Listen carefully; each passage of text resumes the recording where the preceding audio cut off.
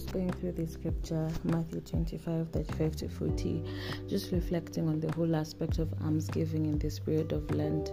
And that's basically like charity, but just thinking about the scripture in itself. Those moments when you have people coming up to you and asking for assistance, or you meet someone in need, and you always feel like as if we never have enough to give, because at the end of the day, you'd be thinking, so who's genuine and who's not?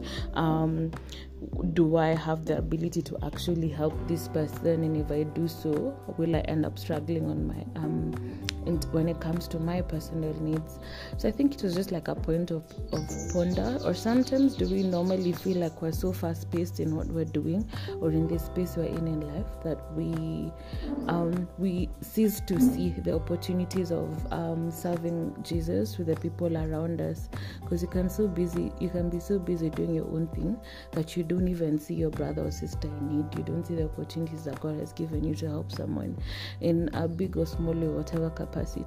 So I think it's just like an eye-opener, thinking about helping those who are hungry, those who are thirsty, those who are sick, those who are imprisoned, away from the norm, like not necessarily like donating to a charity organization, but service from the heart, being intentional about being your brother and sister's keeper, and being able to show support, love, and encouragement to those people in need in whatever capacity God has inspired you to do it. So what are some of the ideas you think that we can be able to assist in those areas outside of the norm, like outside of the basic things that we normally do?